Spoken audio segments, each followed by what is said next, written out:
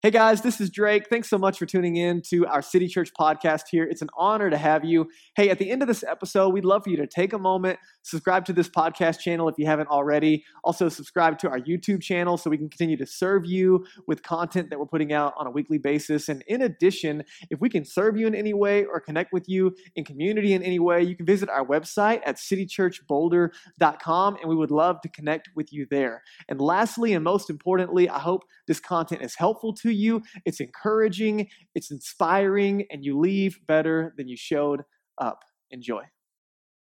All right. Good morning. How you guys doing? Merry Christmas. I'm so glad to see you here. Thanks for joining us. My name is Drake. I'm the pastor here. It's an honor to have you gathering with us in person and online today. Christmas is almost here, guys. Are you feeling that weird space of like, it's next week and also it feels really far away? Do you feel that? It's kind of sneaking up on us. I'm pretty pumped about it. Hey, so today we are wrapping up our series. Well, kind of wrapping up. We are doing the last of our Sunday morning messages on this Advent series. If you're unfamiliar with this season, the word Advent means arrival. So just talking about the anticipation around the arrival of Jesus, what that means for you and I. And then next week is Christmas Eve. So Jess, did you do a great job today? Give it together for Jess. So good. Also, she was talking about city groups. Jess and Ed are starting a brand new city group in January. Let's go. Put your hands together. Hey, so really excited to wrap it up. And then we'll be ending the Advent celebration with our Christmas Eve service at 5 p.m. So can't wait to gather with you both in person and online for that. Really quick, I have a couple of quick announcements for you before we get into the message today. Listen, if you're a first-time guest with us, so glad you're here. No matter where you're walking in on your spiritual journey, you are loved, safe, and welcome here at City Church. Our mission here is to help people find their way to God from where they are. And that means no matter where you're walking in, we simply want to meet you where you are, help you take some next steps toward Jesus. And so really, really grateful that you're here. We do that. We carry out our mission here at City Church by practicing the way of Jesus together in Boulder. We do that on weekends and through our city groups, and really, really grateful for all that God is doing. Now, I have some cool stuff to let you know about. Number one is our City Church Christmas offering. Woo! Hey, so it's awesome. It's okay. So it's so cool. Since City Church started 4 years ago, since day one, since it was just my wife and I giving to City Church, 10% of every dollar that has ever come into City Church goes right back out to our church planting partners and to missionaries around the world, things like that. So anything that you see us do in the city, any kind of generosity initiatives or serve events, those are all from the rest of our budget. So 10% goes back out to church planting and missions around the world. Now, the City Church Christmas offering is aimed at Boulder, the West, and the world. And I just want to let you know, the invitation has been for the last couple of weeks. This offering is open through the end of the year. Our goal is to raise $10,000 between now and the end of the year. And it's going to things like, we have some team members we just sent out. The Fitzpatricks have been incredible team members here at City Church for the last few years. We sent them to the East Coast. They work with Crew, which is a missions organization. They're going to be working with refugees and training leaders. And so this offering goes to supporting people like them who you love, which is awesome, yeah? Okay, and it also goes to our church planters in the Philippines. It goes into our orphanage in the Philippines. It goes to our partners in Central Asia and North Asia and South Asia. It goes to a lot of places and some places I'm not even allowed to tell you online because it's secret. But awesome. It's so cool. So it's amazing. We have a church plant in Chicago. We have a couple of church planting partners in the Denver Metro. We now have some church planting partners in Broomfield. Bryson and Sarah right here in the middle. If you haven't met them, by the way, you need to. As they're starting a church planting team and getting ready to launch a life-giving church in Broomfield, we're grateful to partner with them. And they've been joining us, getting some free childcare time in and enjoying the service. But hey, I want you to know their faces. It's so cool to have them here, their faces, their stories, their names. So we pray with them and partner with them. Also, that first Sunday in January, Bryson's going to be here speaking. Let's go. It's going to be awesome, so don't miss it. So listen, this offering goes to all of those things and more. All of it. Everything that's given toward the City Church Christmas offering goes to those things. So the invitation is for you to reflect on God's impact in your life through this community. Let that fill you with gratitude and joy. To pray and ask God, what do you want me to do in light of the City Church Christmas offering? Do you want me to be a part of this? And if so, how and how much, whatever that looks like. And then lastly, to invest, to actually give toward this offering, whether it's through the envelopes or online. All of that's great. If you do it online, you just hit that drop down that says the City Church Christmas offering. So, hey, just inviting you into that. Again, you don't just give to a church, you give through a church. By the way, can I just celebrate for a minute? This week alone, and it's so cool that we get to do this. this. This week alone, we helped 3 single moms with some bills that were overdue and some extra cash for their kids and to help them buy Christmas presents for their kids. How cool is that? That was just this week. That's because of you. So you don't just give to a church, you give through a church, and we try to do that often and consistently and prayerfully. And so thank you for being a part of a radically generous church. Number 2. The second thing is we are entering our last week of this Advent fast. If you're new to the room, this is your first time hearing about it, or you've been meaning to get around to it, but you haven't yet, it's not too late. And again, we fast, we give up things that we love to pursue what we love even more. So the idea is that we give up food, or we give up something that, means a lot to you, that kind of creates a hunger in you. Maybe it's, all your Christmas movies, and you're like, oh, okay, I won't Netflix binge anymore, or I got locked out of my Netflix account because I'm borrowing it from somebody and they caught me on my TV, and so I don't have it anymore anyway, right? Like anybody else? That's just me? It happened to me last night. I'm not kidding. All right, anyway, so the fast. John Piper says that fasting is whole body hungering after God. The idea is, whether it's from food or social media or whatever you're doing, that you're giving up things that you love, and it creates a hunger inside of you, and then you turn that hunger, you turn that attention, you turn that affection toward God.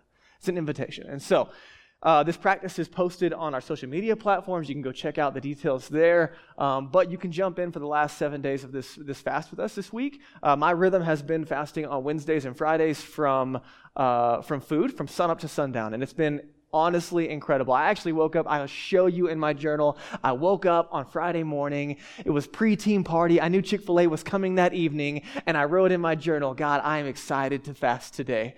I think it's the first time that's ever happened to me, okay? And so this week, that's happening, as well as I think I'm going to fast from alcohol throughout the week as well.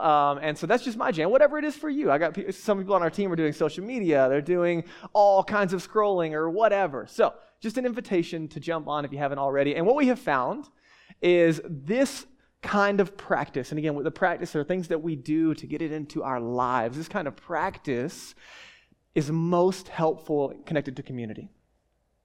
Meaning solo, you can do it on your own, and that's great. But if you just tell even one person, hey, here's what I like to do for the next 7 days, I want you to know about it. It creates an accountability that allows you to press in a way that trying to do it solo and keep it together, you lose motivation, you lose attention. You're like, why am I even doing this? So again, just don't forget the key role that community plays in practices like this. You guys cool with that? Great. Cool, man. All right, let's go. Here we are. We are in this Christmas season. It's Advent. We've been pressing in. Last week, the message was entitled, How's the Water? And so I'll catch you up on that in a minute. But today, we're picking up where we left off. It's kind of like two sides of the same coin, so I'm really excited about today. And I kind of told you last week, as we were getting into this conversation, this has been more for me than it is for you. And my prayer is that God simply uses what he's doing in my life to help you. And so this has been a crazy journey from September while I was in India until now. So I'm just kind of sharing what God's doing, and hopefully it's encouraging to you and it brings you into some of that as well. But let's go to Luke 2. Our band read it earlier this morning. For unto you is born this day in the city of David a Savior who is Christ the Lord. Christmas, this good news arrival. So maybe, listen, I don't know where you're walking in on your spiritual journey. Maybe you're in a place where a longing is developing inside of you this Advent season. Like there's actually a hunger for more of God being cultivated throughout this season. And maybe there's something inside of you today that would say, I want, like there's a longing inside of me. I want to see and hear and know God more deeply. Maybe that's you today. Maybe not. Maybe you're in the room and you're like, I wish that was true about me. I wish there was a longing inside of me, but to be honest, there simply is not one. It's just not there. I'm busy. I'm distracted. I've got a lot going on. I'd love to say that was true about me, but it's not. No matter where you find yourself on your spiritual journey today, whichever side of the longing equation you find yourself on, there is a question that we can ask in light of that. There's a question that maybe we must ask in response, and it's the question, what should we do? You want to know more of God? You want to see more of God? You want to be with Jesus, become like Jesus, do what he did? What should we do if we have that longing?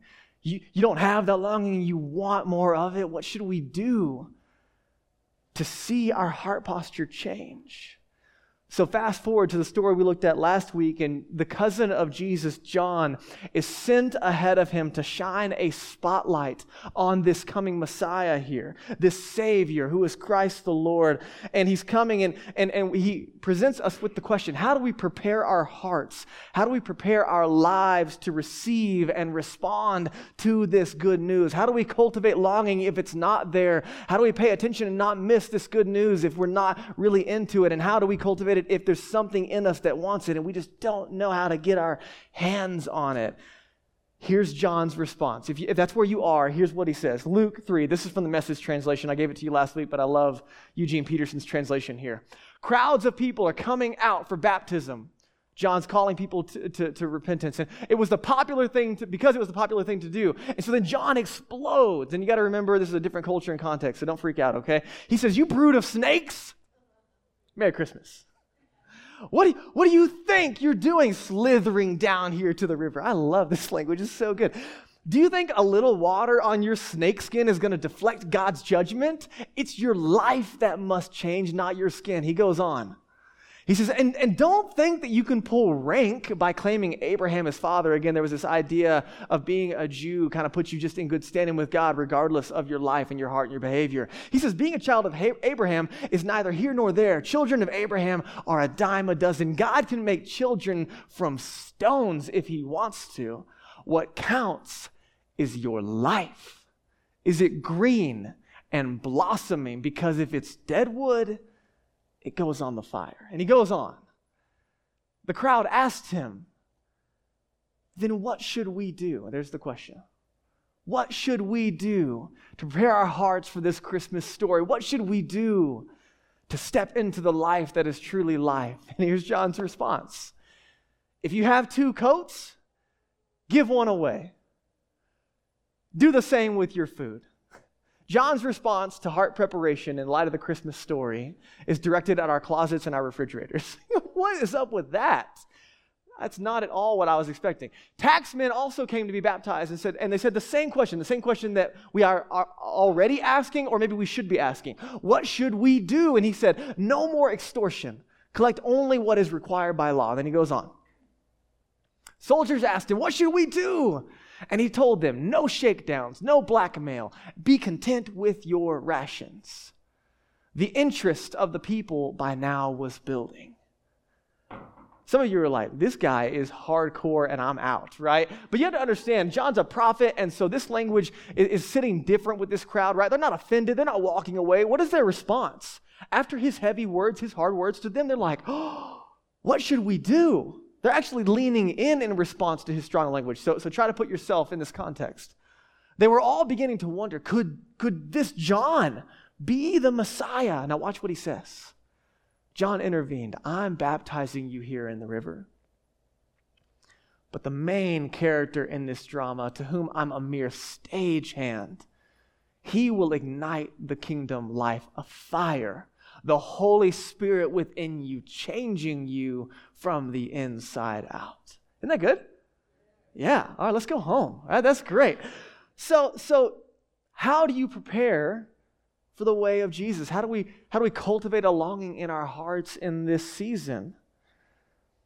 John's answer is simplify your lives and share your money and stuff. Is that not weird to you? Because it's really weird to me. This is the Christmas message I didn't know that I needed. So let me go back to last week. Here's the definition I gave you to simplicity, and these are 2 sides of the same coin. You can go catch everything on our YouTube channel and our podcast. Simplicity is the practice of limiting the number of our possessions, activities, experiences, and social obligations to a level where we are free to live joyfully in the kingdom with Jesus. Someone just stopped me in the lobby and said, hey, I'm reading that book, The Ruthless Elimination of Hurry, and it's awesome and it's terrible at the same time. And it's life-giving and it's really pointing to this reality. Last week I told a story. I'll tell it to you again so you can catch up. 2 fish are swimming along, 2 young fish swimming along, and they pass an older fish going the other way. And he says, good morning, boys. How's the water? And they nod and continue to swim along. And after they get out of earshot of the older fish, one of the younger fish leans over to his buddy and says, what is water? And last week we talked about how sometimes in life, the most difficult things to talk about and the most difficult realities to see are right in front of us. That's where we are today. Now, John is saying, you want to prepare your heart to encounter God's love and power working in and through you? Then go to your closets and your refrigerators. Simplicity and generosity. So here's today, the other side of the coin. We're talking about generosity. Generosity is a practice in which we move our hearts. And don't miss the idea of practice here, okay? It's a practice, something we do with a plan to move our hearts away from fear and greed and discontent and injustice and toward a life of love and freedom and joy and gratitude and a deep trust, which this is foundational, a deep trust in God as our Father. This is generosity. This is the practice of generosity. So let me back up for a second. The early church, right after Jesus' death, burial, and resurrection, kind of post-Christmas story on the Easter side of things, is exploding with life. And one of the markers of the early church, one of the loudest, in fact, one historian called it an obnoxious trait of the early church, was their generosity. They are so generous, it's obnoxious how much they help, how much they care within. Wow, widow, orphan, that's a combo there. I'm just bringing them together. Widow, orphan, and the like. I mean, it's amazing. The early church started as a radically generous movement in response to the radical generosity of God's love for us. That God so loved the world that he gave. That for God and for the way of Jesus, we see consistently that one of the demonstrations of love is in giving. That God so loved the world, that he so loved you, that he gave his only son. And so then the early church begins to model that generosity, not just with their lives, but with their wallets and their refrigerators and their closets. Now, here's what you know. Here's what I know. Here's what the world around us knows today. Around the 15th century, the church gets its greedy hands on this incredible practice of generosity and corrupts it from the inside out. And all of a sudden, church leaders are selling indulgences and making you pay in order to have God's favor. And it leaves a stain on the church and on the Christian tradition and on the name of Jesus that has been deeply set ever since. So you have this incredibly challenging dynamic of corruption in the church that a bajillion people are familiar with. And on top of that, you and I live in the West, where money and wealth are these really weird things to talk about.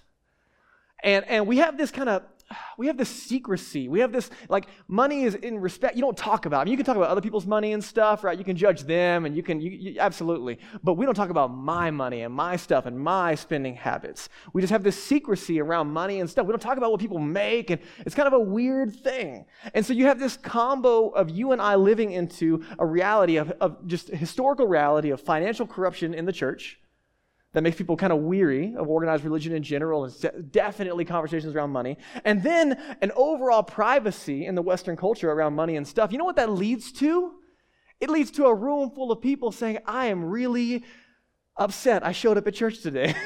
Dang it, I don't want to talk about money and stuff. Now, so listen, typically, once a year, City Church, we try to structure our year to talk about generosity and simplicity and all of these things through like one time a year in a series.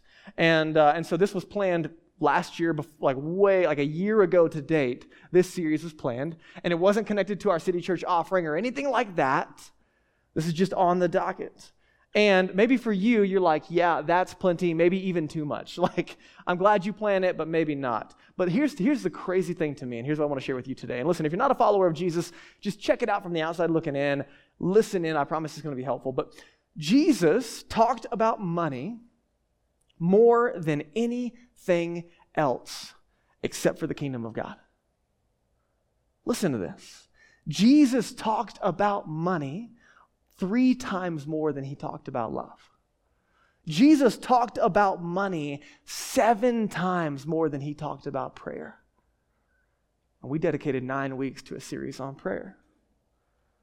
Jesus talked about money more than heaven and hell and eternity. Jesus, out of his parables, 17 of his 39 parables, these stories to communicate truth about God's kingdom and reality, almost half are about money.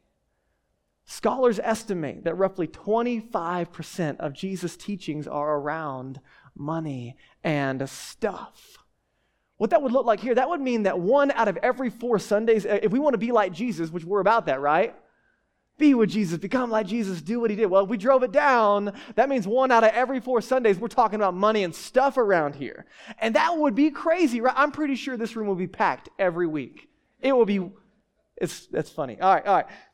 So listen, you've got to ask why, right? Like, why would Jesus talk about money and stuff more than anything else outside of the category of the kingdom of God? Right? Why is he, he's not raising money for his local synagogue. Jesus wasn't, trying to hire a new associate rabbi. Like, what's the agenda? Why is Jesus raising money? Here's my thoughts. It might just be that he is massively interested in the human heart and freedom and life. And it might just be that money is way more about other things than just money. Maybe there's much more to it than that.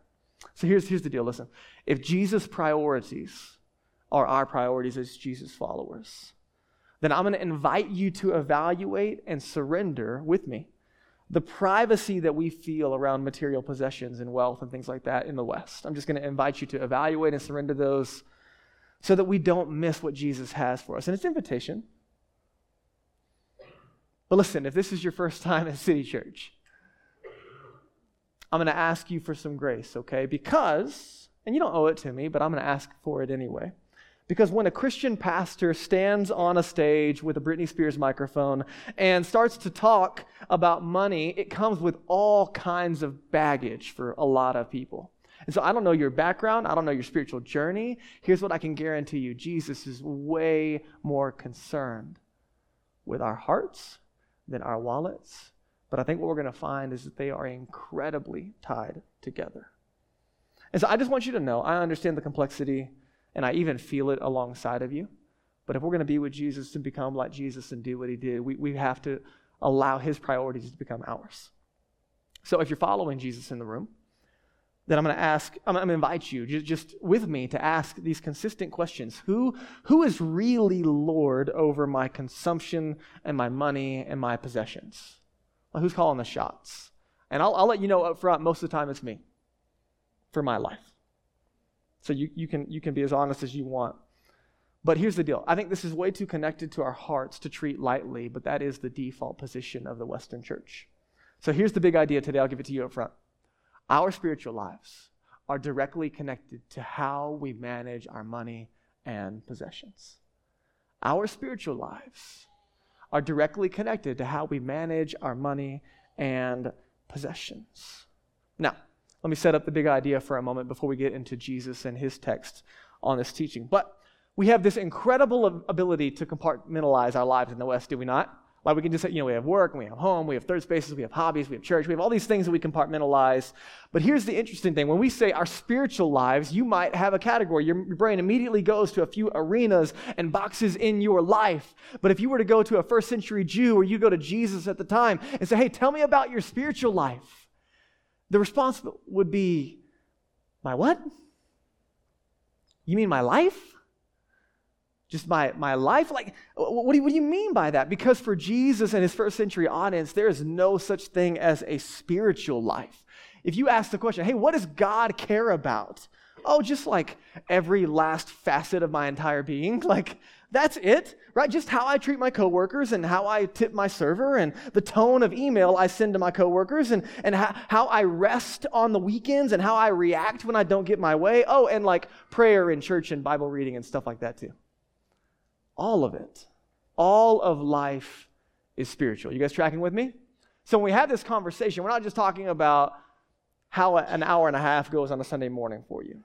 It's so easy to compartmentalize, but I'm going to invite you to take a step back. Because one of the temptations that we have, especially if you're evaluating where you land with Jesus, is we come to Jesus and we're like, all right, Jesus, you can have my Sundays, and you can have some prayer, and you can have my attitude toward my life, but when it comes to the standard of living that I've decided to set for myself and pursue without asking you, you can't touch that. That's compartmentalization. I heard it said earlier this week that in the West, the American dream has been an effort inside the church to prove Jesus wrong on his teachings around money and stuff.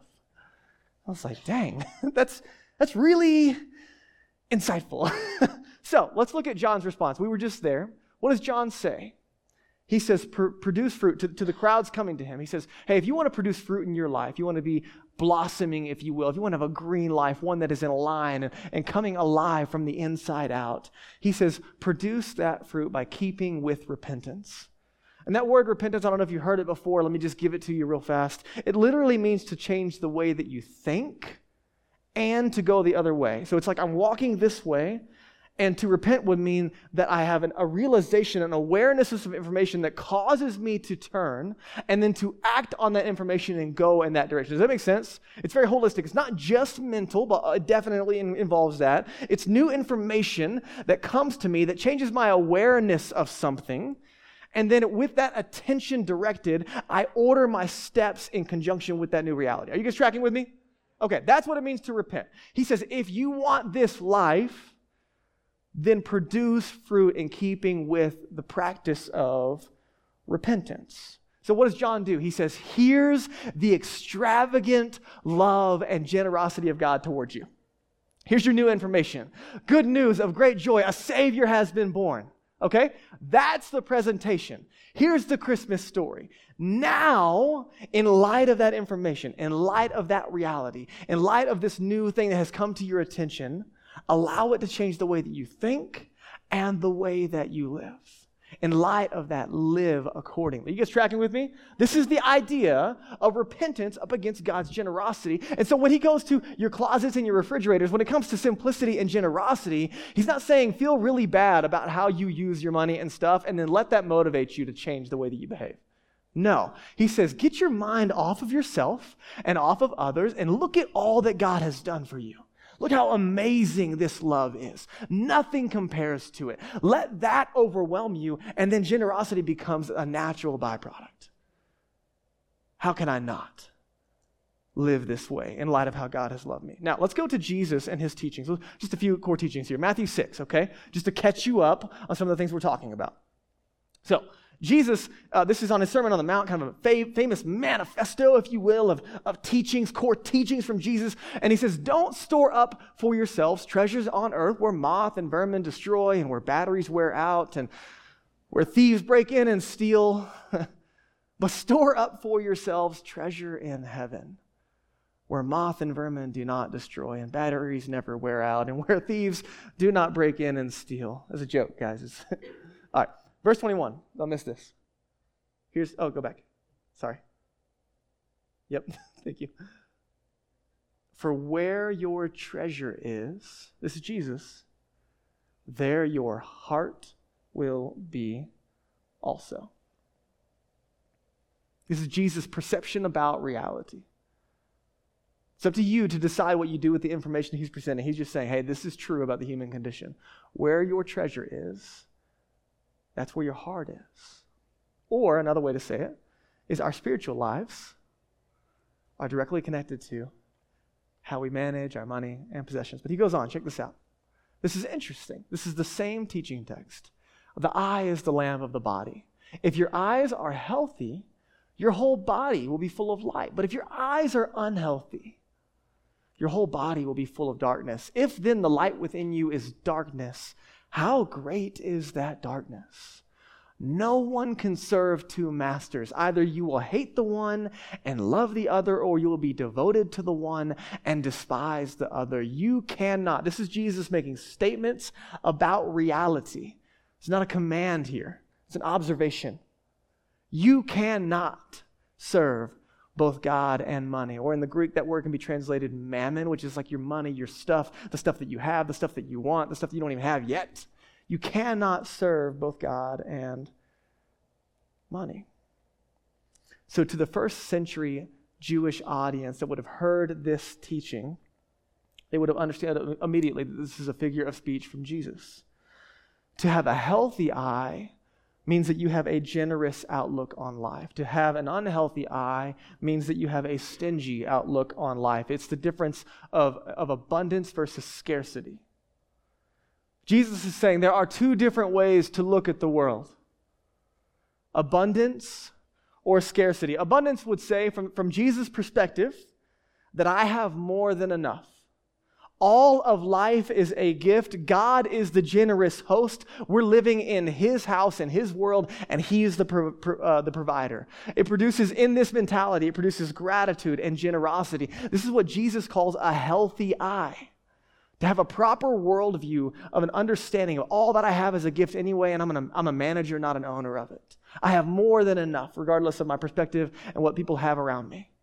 Scarcity is the opposite. This is a worldview that only sees lack. You have to fight to get what's yours and to keep what's yours. You only see what you don't have, and you always want more. The unhealthy eye is where someone is consumed with greed, and there is a lack of contentment deep at the core of our being. And Jesus is saying, man, if your eye is dark, how great is that darkness? As in, pay attention to the way that you see the world.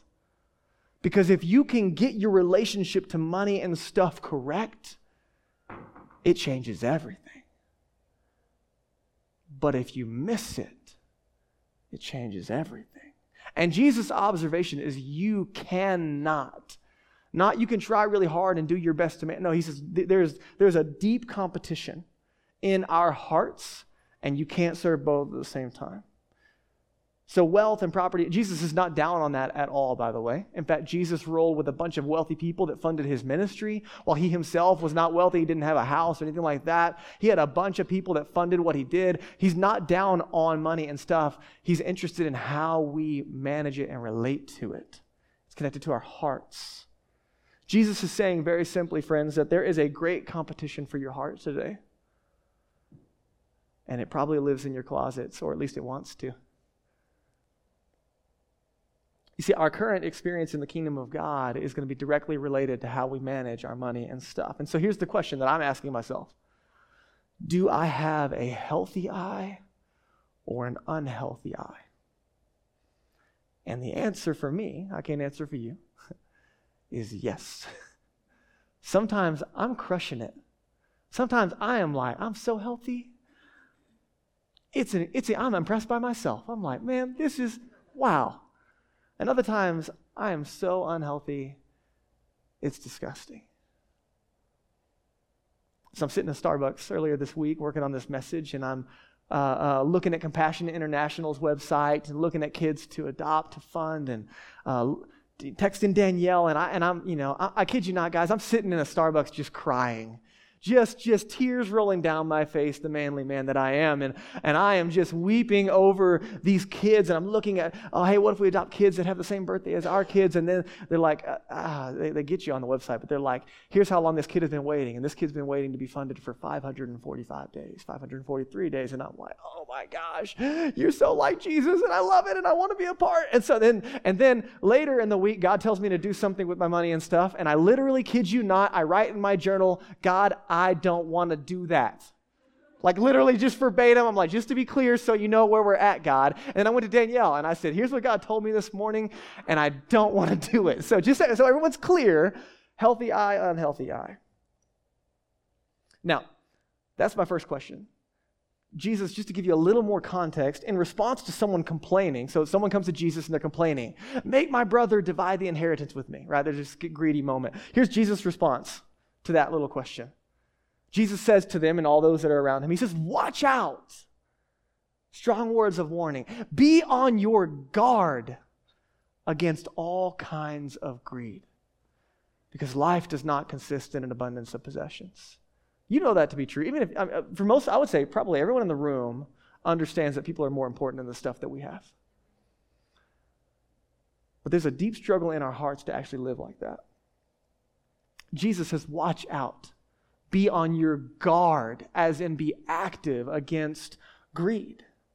I would not consider myself a greedy person, but I am shocked how often my heart drifts from the way and the posture of Jesus. Let me give you a definition of greed, okay? Because I think sometimes it's like, you think of Scrooge and the Christmas Carol and all that, and you're like, oh yeah, I'm not greedy. Let me just help you feel a little better about yourself today, okay?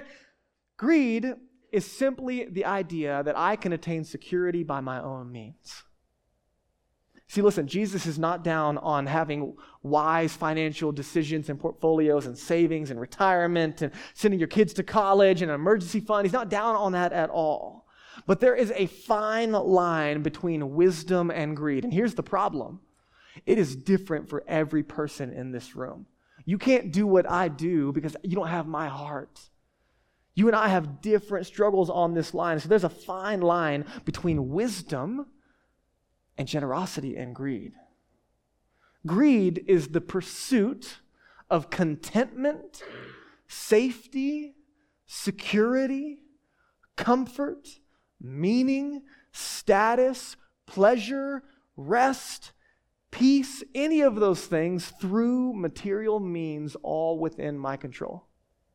You guys tracking with me? Let me give it to you again, because this helps me begin to think about, where is my heart? Greed is the pursuit of contentment, safety, security, comfort, meaning, status, pleasure, rest, peace, or any number of those things through material means, all within my control. And as I read that definition, there's probably a word or two that stands out to you. And that's why you and I are in different places. The greed, there's this fine line. And Jesus is saying there is indeed, friends, competition for your heart. The things that you possess can be used for great good, or if you're not careful, they can begin to possess you.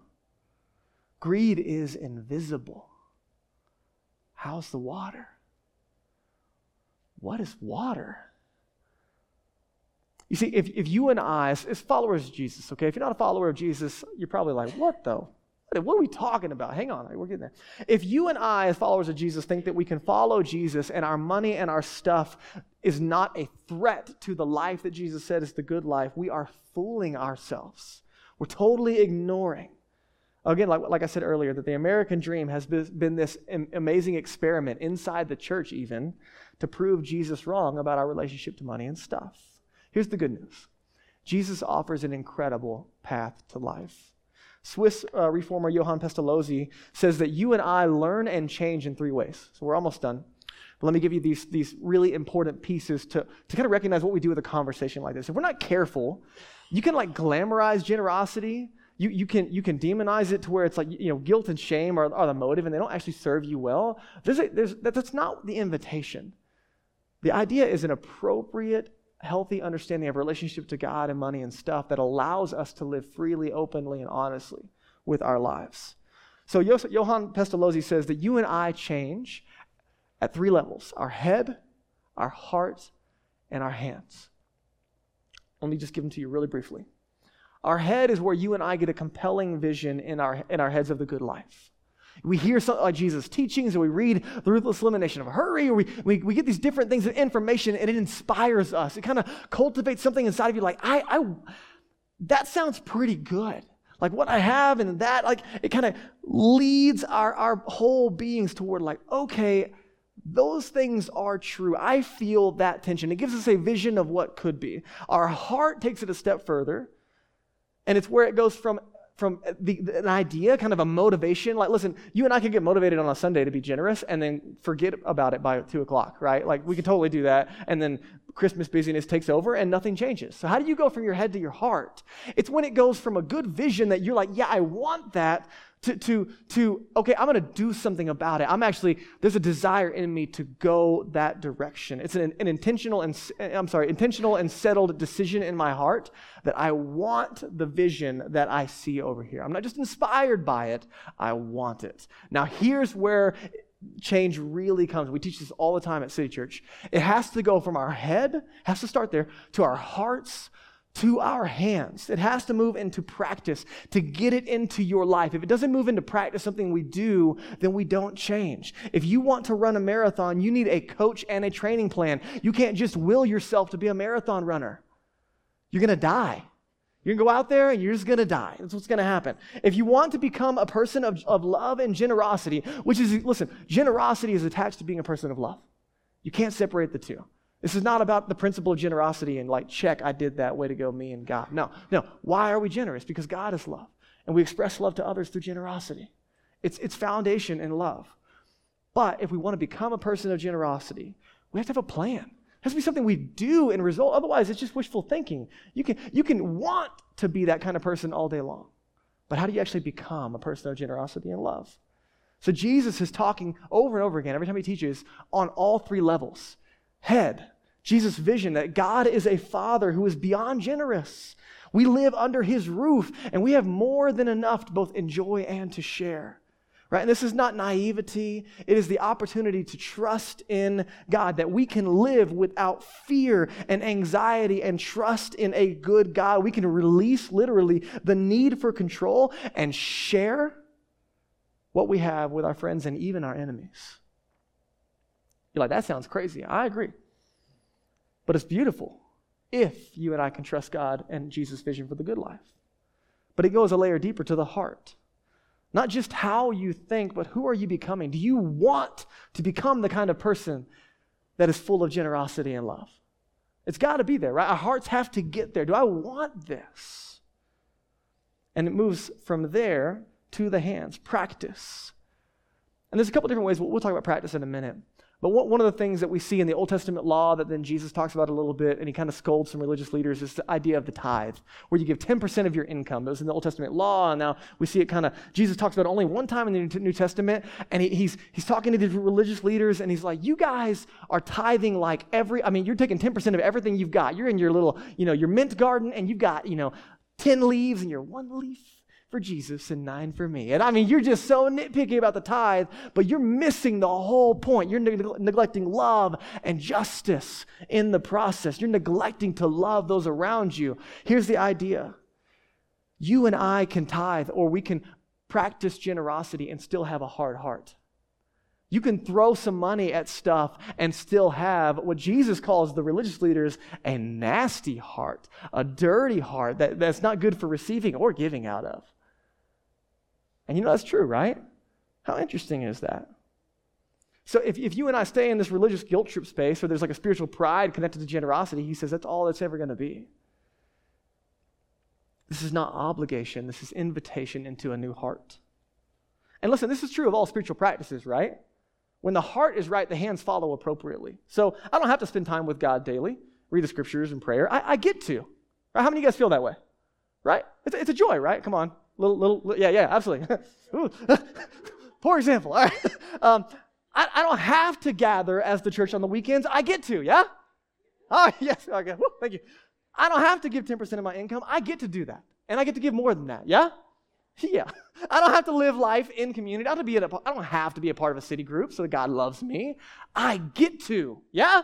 Yeah. All right. I don't have to serve and use my gifts on the weekend and help my neighbor move. I get to do those things. I don't have to live on mission and share this good news with the world around me. I get to. Every practice with the right heart posture leads to life. So Jesus is concerned, head, heart, hands. And it's not like work on your head for 3 months, then get your heart for 3 months, and then, no, it's all at the same time being aware of how we change. I'm going to invite Daniel to come, and we're going to wrap it up. Listen, friends, it's so easy to show up, do the thing, be in religious mode, and forget why we do what we do. You can do it for a church gathering, you can do it reading the Bible, and you can do it in giving. The question that we're asking is, who am I becoming? All the practices lead to formation, to be with and become like and do what Jesus did. So listen, if you're in the room and you're hearing this and it all sounds absolutely insane, I get it. Just remember, this only makes sense if you and I trust in Jesus and his vision of the world. This idea of living generously only makes sense with what Jesus calls a healthy eye. And it's really true of all of Jesus' teachings. But if you're not in the space where God is your Father, and the most important things in life are being with Jesus and becoming like Jesus and doing what he did, then yeah, I get this sounds crazy. But on the other side of it, there are followers of Jesus in the room where our hearts are longing and lean forward to this because it's a privilege to become a person of generosity. I want that. So listen, if you're not a follower of Jesus, I hope it's loud and clear. God doesn't want your money. He wants your heart. The heart posture of this conversation of followers of Jesus giving is simply because God gave his one and only Son, that he would die on the cross for our sins, be buried and rise again, that whoever would believe in him would not perish but have everlasting life both now and forever. It's not obligation, it's invitation. We're not earning God's love, we're living out of response to God's love. One more time, the generosity definition. So what is generosity? It is the practice in which we move our hearts away from fear and greed and discontent and injustice and toward a life of love and freedom and joy and gratitude and a deep trust in God as our Father. So what do we do? What do we actually do? Can I give you just a few really practical things, and I'll share where I'm at? You and I, as followers of Jesus, we can't separate repentance and generosity, right? That idea of new information coming and changing the way that we live. There's this lie in the West that says that comfort is something that I'm entitled to. And one of the really natural assumptions in the West is that as life goes on and as I get older, in theory, my life is supposed to go up and to the right. In every way, in theory, life is supposed to go up and to the right. And there is this danger in the West. We can so easily assume that we should just increase our comfort with every year and increase our standard of living without thinking about it. The more we get, the more we live into that. And there is this danger of doing that without ever talking to Jesus about it. And I'm just letting you know that danger is alive and well inside of my heart. And so one of the ways that the West can trick us into thinking about generosity is, what should I do with my leftovers? Feel good during December and kind of, take what I have extra and give it. That's not the posture of generosity. Jesus teaches the tithe as the first fruits, off the top. My wife and I, when the first of the month rolls around, we give the very first out of our account toward the church and toward missions and toward church planting and Compassion International and to our neighbors. Here's the question, what assumptions do I live with around entitlement without talking to Jesus about it? Because I've got a lot. And the invitation is just to be honest with Jesus and ourselves. Seth was one of my close friends in the room, and Daniel, and a lot of times I'll talk to them about money and stuff and where my heart is, because there seems to be this deep-seated greed that creeps in from time to time. And I need other people to help me check my assumptions about life. So I told you last week that I felt like the Holy Spirit told me, this is not for you to be impressed. It's just trying to help you kind of do this together. I feel like the Holy Spirit said, hey, Drake, you're going to take an entire year, all of 2024, and you're not going to buy anything for yourself. No personal purchases for an entire year. I'm like, that sucks. But there's a couple of things, there's practices that we do in repentance. These are the things that God is teaching. Why are we doing that? Because there's a good chance at the end of a year, there's a really good chance, friends, and I'll let you know. At the end of a year, I'm going to find that there's a bunch of stuff that I thought I wanted that I ended up not needing, and I maybe even forgot about. And I'll probably find that my heart and my mind, they're a whole lot bigger as a result of this practice, but I'll let you know how it goes. I might be grinchy at the end of next year. We'll find out. But a couple other things. You know what? My family and I, we live by a budget. We try to be responsible with what we have, what God has given us, so we know where dollars are going. And it's really hard to be generous when I don't know what I'm spending my money on. We set aside, Danielle and I last year, we set aside a generosity fund. So a little bit, not much, but a little bit every month, literally on the first of the month when we send our 10% plus to City Church. And then we set aside just a little bit of money every month for a generosity fund. And it goes into a separate bank account so it doesn't get lost in the weeds. And it's literally there. Like, we know that money can't be used for anything but helping other people. And it's not much, but it's a practice for our family. We just sent in our Christmas offering this week. And again, I told you this message was not planned around City Church Christmas offering. It's just the time of year where we were in. But we just did that. And I already told you I'm crying in Starbucks over Compassionate International kids. And this week, I'm telling God I don't want to do something he told me to do with my money and stuff. So that's where I am. How are you? Listen, I just want to help you. If you're new to following Jesus, you've been around for a minute, the principle of generosity in the New Testament, I think, is what we see most consistently. So if you've ever been around the idea of tithing, giving 10% of your income, it seems to be that's the floor, not the ceiling of generosity. Every other area of life, Jesus calls us up to more. What does love require of me? It would be kind of weird that the only area that Jesus calls us to less is in the area of generosity. Would you agree? It'd be kind of strange. So generosity calls us to look at the tithe as the floor, not the ceiling. So Jesus is inviting us, hey, test my vision of reality. And some of you, maybe you don't give or you don't give actively. Like, I would just encourage you to try tithing, giving 10% of your income away off the top on the front end as a trust in God as good and creator and provider over your life. And if that's too much, then start where you are. Start at 1% or whatever you can do. Just consider it an adjustment to your lifestyle just to see what God does in your heart. And give it like 6 months just to see. What happens when you reorient your life and your budget around this practice? And listen, I believe scriptures teach the church is the hope of the world, so I love giving to the church. Jesus said where your money is, that's where your heart is. So I love investing here, that's great. But like if you're suspicious of me or you're like kind of squinty-eyed at City Church or just organized religion in general, and like I would just encourage you, don't miss what God is inviting you into through generosity by not practicing, by not doing this. Like give somewhere else. Like if you don't trust City Church or whatever, like that's fine. Give to an organization that you do trust. Just don't rob yourself of life because of institutional suspicion. Can I give you that? Okay, I'm just letting you know, okay? We're not after your wallets. Jesus is after our hearts. And lastly, I just want to encourage you.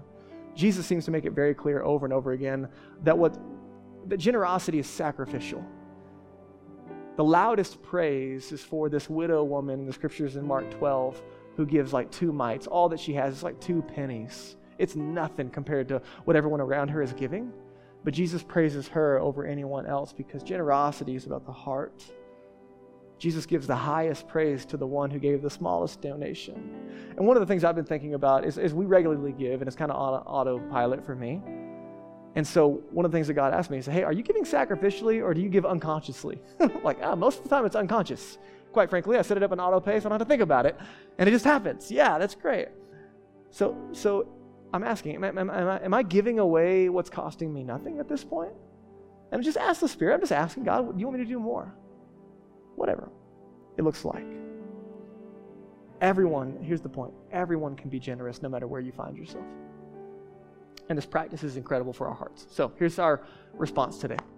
Number 1, ask the question, God, what do you want me to know about my heart and the practice of generosity? Odds are, I gave you more than you can digest and handle today, and that's okay. There's probably one thing that God is speaking to you about. I'd say press into that. God, what do you want me to know about my heart and the practice of generosity? Second question, God, what do you want me to do? Don't let practice get removed from it. In fact, I'd encourage you got someone you trust, share with them what God's doing in your heart around this. Remembering that we're preparing our hearts to see more of Jesus in and through us. Number 3, finish to join the Advent fast. Let that serve you in practice, kind of creating an awareness of God throughout your week in whatever way is helpful to you if you haven't already. Number 4, the Christmas offering. Reflect, pray, invest, like we talked about earlier. Consider that and ask God how to have you be a part of it. And lastly, invite others to join you for Christmas Eve at City Church. Right, we have the privilege of not only receiving this good news, but sharing it with the world. And so I'd start today, listen, we're going to sing 2 songs. You have the chance to respond in a couple of different ways. But I'd encourage you, as we sing, ask those questions. God, what do you want me to know about my heart and this practice, and what do you want me to do? Write it down, share it with somebody, send it in a text message, whatever you need to do. I have found that if we don't write things down on your phone, on a hard journal, whatever, if we don't do something, the practice is unlikely to actually move into our lives. If we want to become people of generosity, it has to go head, heart, and hands. So listen to the Spirit, and let's respond to His promptings today. Let me pray for you. God, thank you so much for the time that we've had today. Thank you for your great love for us, that the Christmas story is a celebration of generosity. We didn't earn it, maintain it, deserve it. You, out of your great love for us individually, for the world as a whole, you sent your only Son to do for us what we could not do for ourselves, to die in our place for our sins, the death that we deserve, to raise again like we cannot do for ourselves, and to give us new life. And that new life, God, would you help us to trust you? It's not just forever. It's not a holding place when we die. It's life today. It's life on Tuesday. It's life stressful, busy times during the holidays. It's life during hard times at work. It's life while we're parenting. It's life while we're lonely and single. It's life while we're trying to navigate careers. It's life in every facet of our lives, public and private. And Jesus, you know our hearts probably even better than we do. And so would you help us, every single one of us? What do you want us to know about our hearts in relation to generosity? And Jesus, what do you want us to do? What's going to bring life? And would you give us a longing, not to feel like we have to do any of this, but would there be something inside of us that says, man, I want that. I want that life. I want that freedom. And I want to become the kind of person who looks more like Jesus. God, right now I pray for my friends in the room who are not followers of you, that while some of this might sound crazy to them, would it be just a footnote in the reality that your love is just that crazy, it's that big, it's that amazing? And would they hear the invitation clearly from you today? That you loved and you gave for them so that they can have true life. And it's a gift that they receive, not one that they earn, not one that they perform for, but they respond to. They trust in you and your goodness to save us and set us free. And so my friends in the room who are not followers of Jesus today, maybe their hearts are leaning for the first time to say, I want that. Jesus, I want to follow you. Forgive me of my sin. Make me new so I can step into new life. And will they have confidence today? If they pray that prayer in their hearts and minds, heaven rejoices over that decision. Things change forever, and we want to come alongside them and rejoice. So Jesus, we give you the rest of our time in response. Would you lead it according to your will? Amen.